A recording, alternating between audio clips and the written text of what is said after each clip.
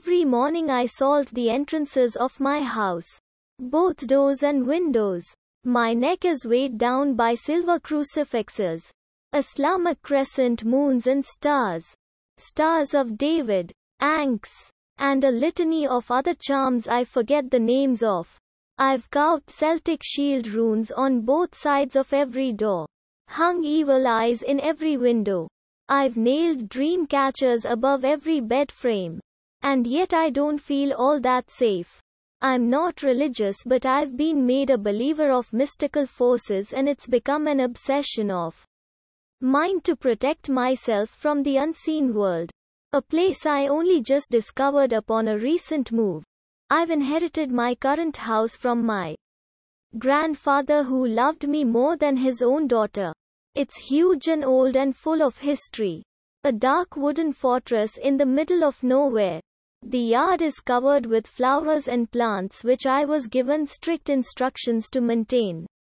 Grandfather hated the sterile mask of a plain yard and trusted no one but me to keep it wild and prosperous after his death. I was there for only 2 weeks before I saw it. One day, when I was looking over the grounds and making sure nothing was dying or dead, I came across a circle of plain white mushrooms. It was on a portion of the yard that was mostly empty.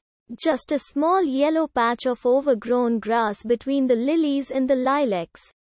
I don't believe in fate, but something knew what was coming and it sent me a sign that I didn't notice then. Maybe I didn't want to notice. It was late October, and when I first looked upon the fairy ring with a pleasant smile, knowing Grandad would have loved to see one in his yard, a sharp gust of wind whistled through the trees and struck high chords in my bones. I shivered without paying much attention. I listened to the boughs of the trees as they whispered in an eldritch voice. I almost thought I was hearing words. A vast feeling of colossal dread infested my brain and shook my spine. At the time I thought I was just being paranoid. But now I can't help but feel as if that was a message carried through the wind from a benevolent source. Whatever the case, it was unsettling enough to make me leave the backyard immediately. Writing it off as pure paranoia, I went to the front to retire some tools to the shed. It was there where I realized how deeply that wind had unsettled me. Rhythmic motions leave the mind plenty of room to wander, and in picking up some strewn about tools I had used earlier, carrying them back to the shed, and finding their rightful spots, I had a lot of time to trail off. I spent that time in my own mind ruminating on the fear that carried on autumn's ghostly breath. Before my heart skipped a beat, I was hanging a shovel on a hook when I noticed a small hairy creature watching my every movement with beady little eyes in the corner. I stumbled back and saw 2 unnatural stalks above its head. Then I screamed as the thing bolted towards me with blind panic and unearthly speed. I felt foolish and ashamed when I noticed it was only a rabbit. In the sunlight, sprinting off and returning to its nest just beside my house.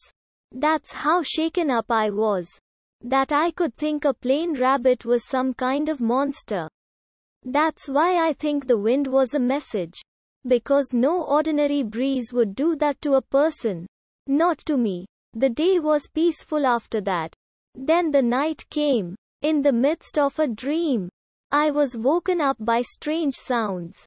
Like someone was jumping on the grass right outside my window and breathing heavily. To my horror, I was exactly right. I crept over to my window, which stared down my backyard, and peeked my head over. I don't think I was breathing. I felt the rhythm of terror in my veins. I had a very difficult time trying to discern what I was seeing. But the picture slowly came into focus. It was no woodland creature. The thing roughly had the shape of a human, although a very afflicted, very distorted version of one. And it looked to be maybe half my height. I never got a good look at the details of it that first night. Just its silhouette. But I watched it move for a countless span of time. My ears were true to me and I watched as the thing ran around in frantic circles, slamming its body around the air like a horrible ritualistic dance. It had high shoulders and a hunched back, a long torso with long legs that idled to a squat when it took a breath. Eventually my eyes became dry and I needed to blink. But I didn't dare take my eyes off it even for a second. Something gripped my mind and broke it apart in ways I didn't know were possible. My mind was sucking in my body like a black hole. Images of stairways falling as I walked on them, eventually getting too slow to outrun the destruction, passed through my mind. A metaphor I'd unconsciously given myself. In retrospect, I think that feeling was the first step into the precipice of madness. I couldn't look anymore. At that point, I didn't care if it rushed into my window and slit my throat the instant I turned away. I could not look at it a moment longer. The very sight of its awful form, the way it moved, like a beetle trapped in a jar using only its robotic instincts to flail and skitter and shake until it was free again, tore me apart from the inside out. Sweat was creeping down my face. It dripped down onto my floor when I pried my head from the window and ducked below. There was an ache in my chest and I wondered if I was going to have a heart attack. Even as young as I am. The clock read 3:49 and I wondered if I was in a nightmare. I wished I was. I tried willing myself awake, but as I struggled in sweat and rubbed my temples, chanting useless words of futility, the clock just ticked to 3:50. It was a nightmare, just not the kind you wake up from. I didn't allow myself to close my eyes for more than a minute. That night, there was no earthly way I'd sleep with that thing outside. Vaguely, I remember crawling away from my window and into a closet. I reasoned that if something entered the house, it would expect me to be asleep in my bed and not crouched up next to my vacuum. And that maybe the slow moments of its brief confusion would be enough for me to escape it. Surprisingly, I didn't fall asleep again. Even in the dark, warm space of my closet, I managed to stay awake. When I saw light seeping in from underneath the door, I knew it would be okay to come back out. I hoped it would. Anyway, thinking that things can't go bump in the night if it isn't night, and psychologically, I was banking on that. Firstly, I crawled back to the window and looked outside. Never in my whole life had I been so goddamned relieved. The scene was beautiful and I cherished it. Dew was sparkling against the early morning sun. The yard was mostly lit and that dark shape that writhed in the night was gone. I physically shuddered in relief before hanging my head. I groaned. I smiled. I was so happy that it might have just been a fluke. In triumph, I drank a large cup of coffee in my backyard. It was my start on recovering from a sleepless night. And then my stomach dropped. A chill ran through me and another haunted breeze blew past me. The scent of dead leaves and harvest. I looked at the spot where the thing was flailing the night before to find the fairy ring surrounding the area, fearing further ventures into the pit of madness. I didn't allow myself to research the mythological implications or purposes of fairy rings. I thought it better to live in ignorance. That maybe it would all go away if I simply willed it to. But that was wishful thinking. Even then, in the back of my mind, I knew it wasn't over. Whatever it was, the rest of the day was a dreamy haze where I struggled to think about anything other than the night prior. I was in a state of utter unrest and figured the only way for me to settle down would be to clear my mind of my paranoia. My paranoia largely coming from the question of whether the dark figure was a figment or a physical entity. My remedy was to stay up yet again to find out. Nothing mattered beyond this now. Sincerely. Be it the lack of sleep or some unnatural bewitchment. I forgot things existed once they excited my purview. Everything but the fairy ring and the dark shape at night. It was debilitating beyond anything I've ever felt, and I feared that if I sought help, mental help, and tried to explain it, I'd be lost forever in the murky depths of my crumbling mind. That night I planned a stakeout from the confines of my bedroom. I had brewed what seemed like gallons of coffee, but to no avail. My fatigue caught up with me and I passed out with my head resting on my windowsill.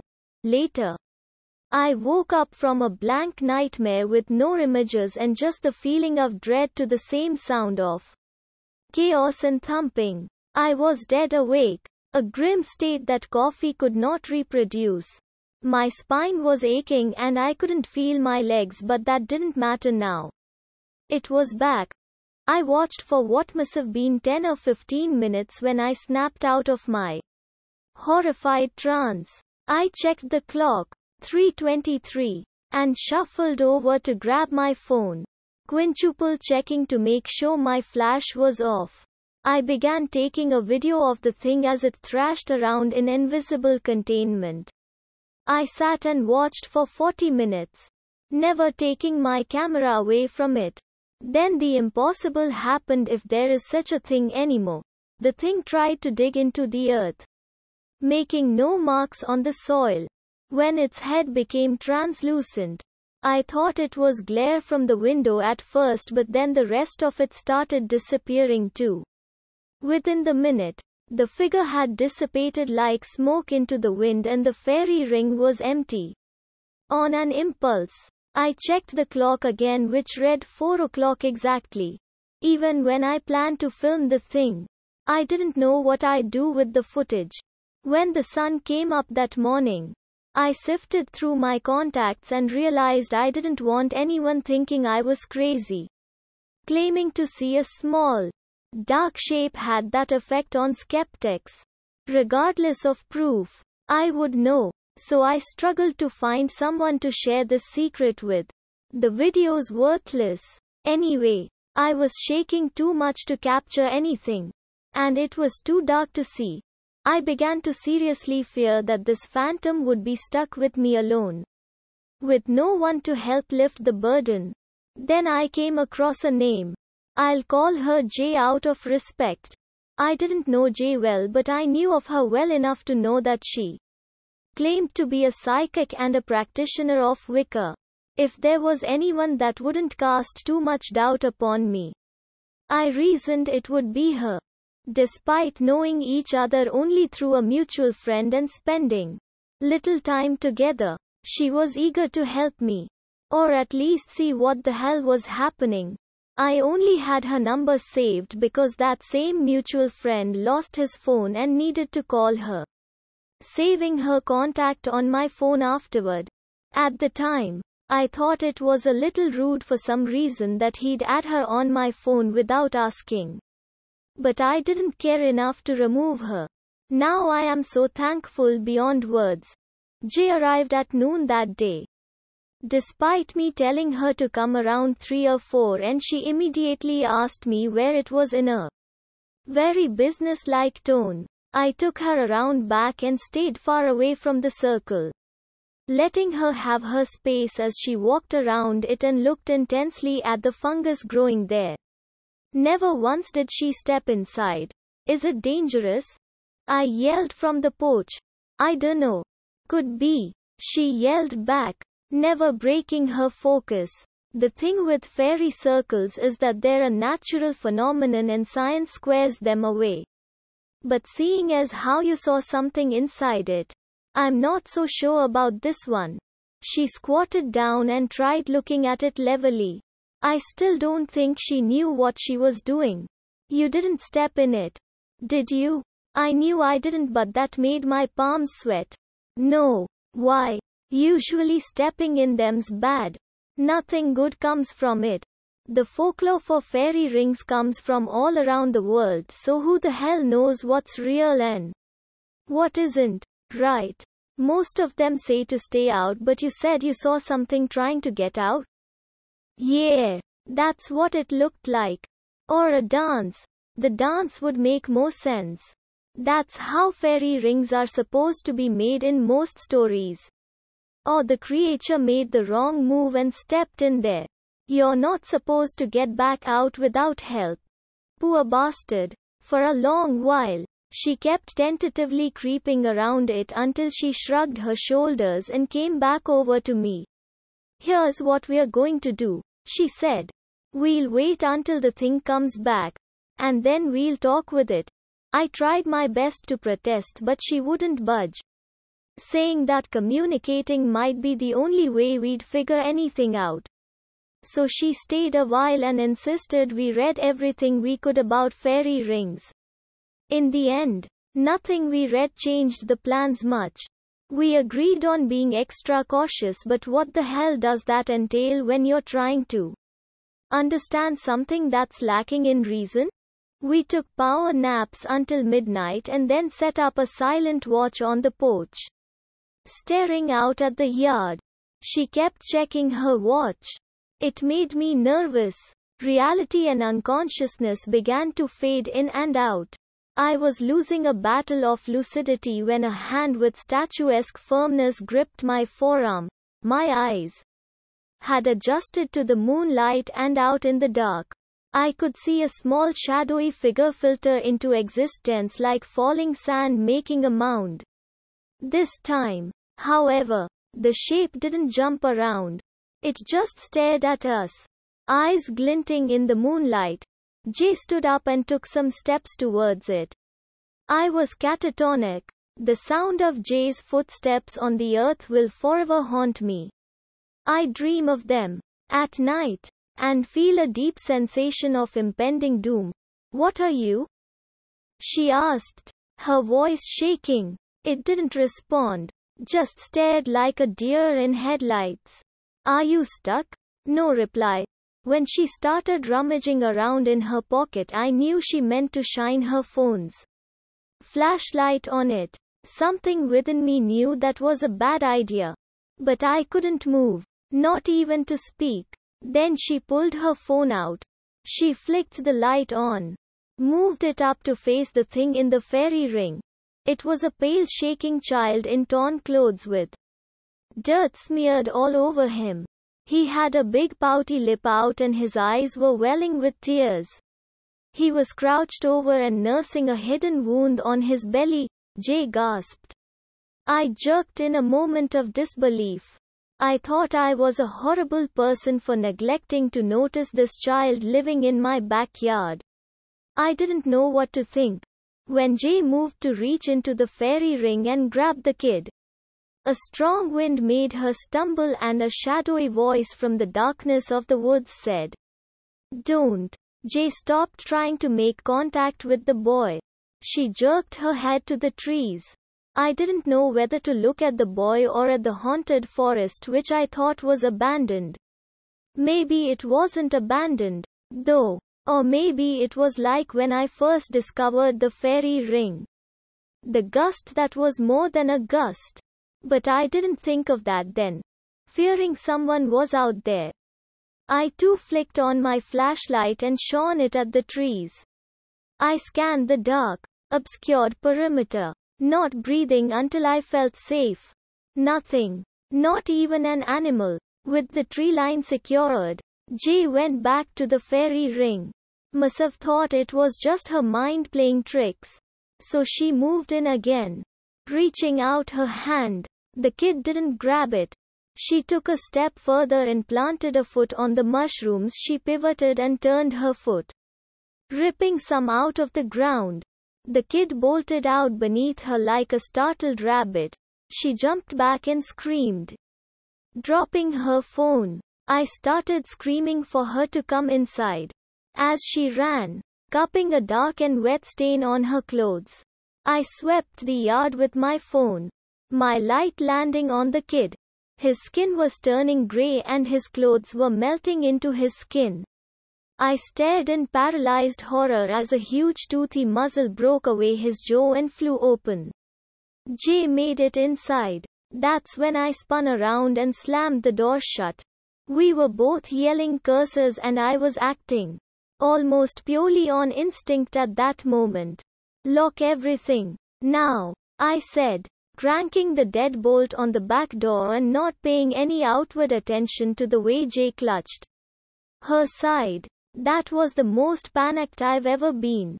Thinking every extra second spent trying to lock down the house was another second we could both die. I don't know. It just seemed the most logical at the moment. To lock down the house against something that clearly isn't natural outside. But as we were crouched in the living room corner, both clutching trembling knives, the back door creaked open as if blown by a gentle wind. Jay started up and ran towards it. I screamed at her not to. I knew I deadbolted that fucking door. Once Jay got into arm's length of the handle, something huge and quick swallowed up her whole arm and pulled her into the dark outside. Fight or flight kicked in and I ran over, wondering if there was still time to save her. I don't know what I saw. I don't know what's real anymore.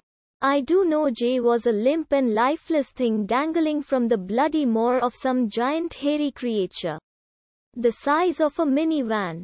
Before I could even get a good look, it trotted away like a wolf, a great scaly tail dragging in the dirt after it. As limp as Jay. The part that sticks with me is her face. Her dead face, hanging out from the row of crooked teeth. It was like she was looking at me, accusing me. But maybe that was just my imagination. That was all a week ago. Since then I've called the police and have been operating on minimal sleep. I've installed very bright motion-activated lights all around my house and nearly warm it every time they turn on. One night, 2 nights after Jay got taken, I woke up to the sound of awful screeching, like babies being tossed in a furnace. The next morning I found that the rabbits nested by my home were now just a pile of discarded bones and loose flesh. A violent blood splatter against my wall. Their midnight screams ignored. Another night I thought I saw Jay walking around in the dark. The next morning I reasoned it could have been the thing in the fairy ring, but guilt and hope that Jay's still out there bind me forever to this house. They're still searching the woods. I told them all I could. All the believable parts. And said it was either a wolf or a bear that stole her away, knowing full well it was neither, and far worse, they said they'd look. They asked if I was sure it was a bear or a wolf. I said yes. One of the rangers they had with them shook his head mournfully and said, "Shit, there's not even moose around these parts." And I asked what he meant when he pointed down at the tracks left by the thing. The giant, cloven hoof prints. That's when I began salting the doors and the windows, because whatever stalks the woods isn't natural. And I wear medallions and charms and runes and baubles because I don't know where that creature came from and I don't know what can protect me. I carve runes in my doors to guard my house. I hang evil eyes in my windows to curse that monster, if that's even what they do. And I pin dream catchers above my bed frames because every damned night I dream of small figures and giant maws and Jay's lifeless cadaver being hauled off to hell. Thanks for listening. This story is available in Reddit as The Thing in the Fairy Ring. No sleep.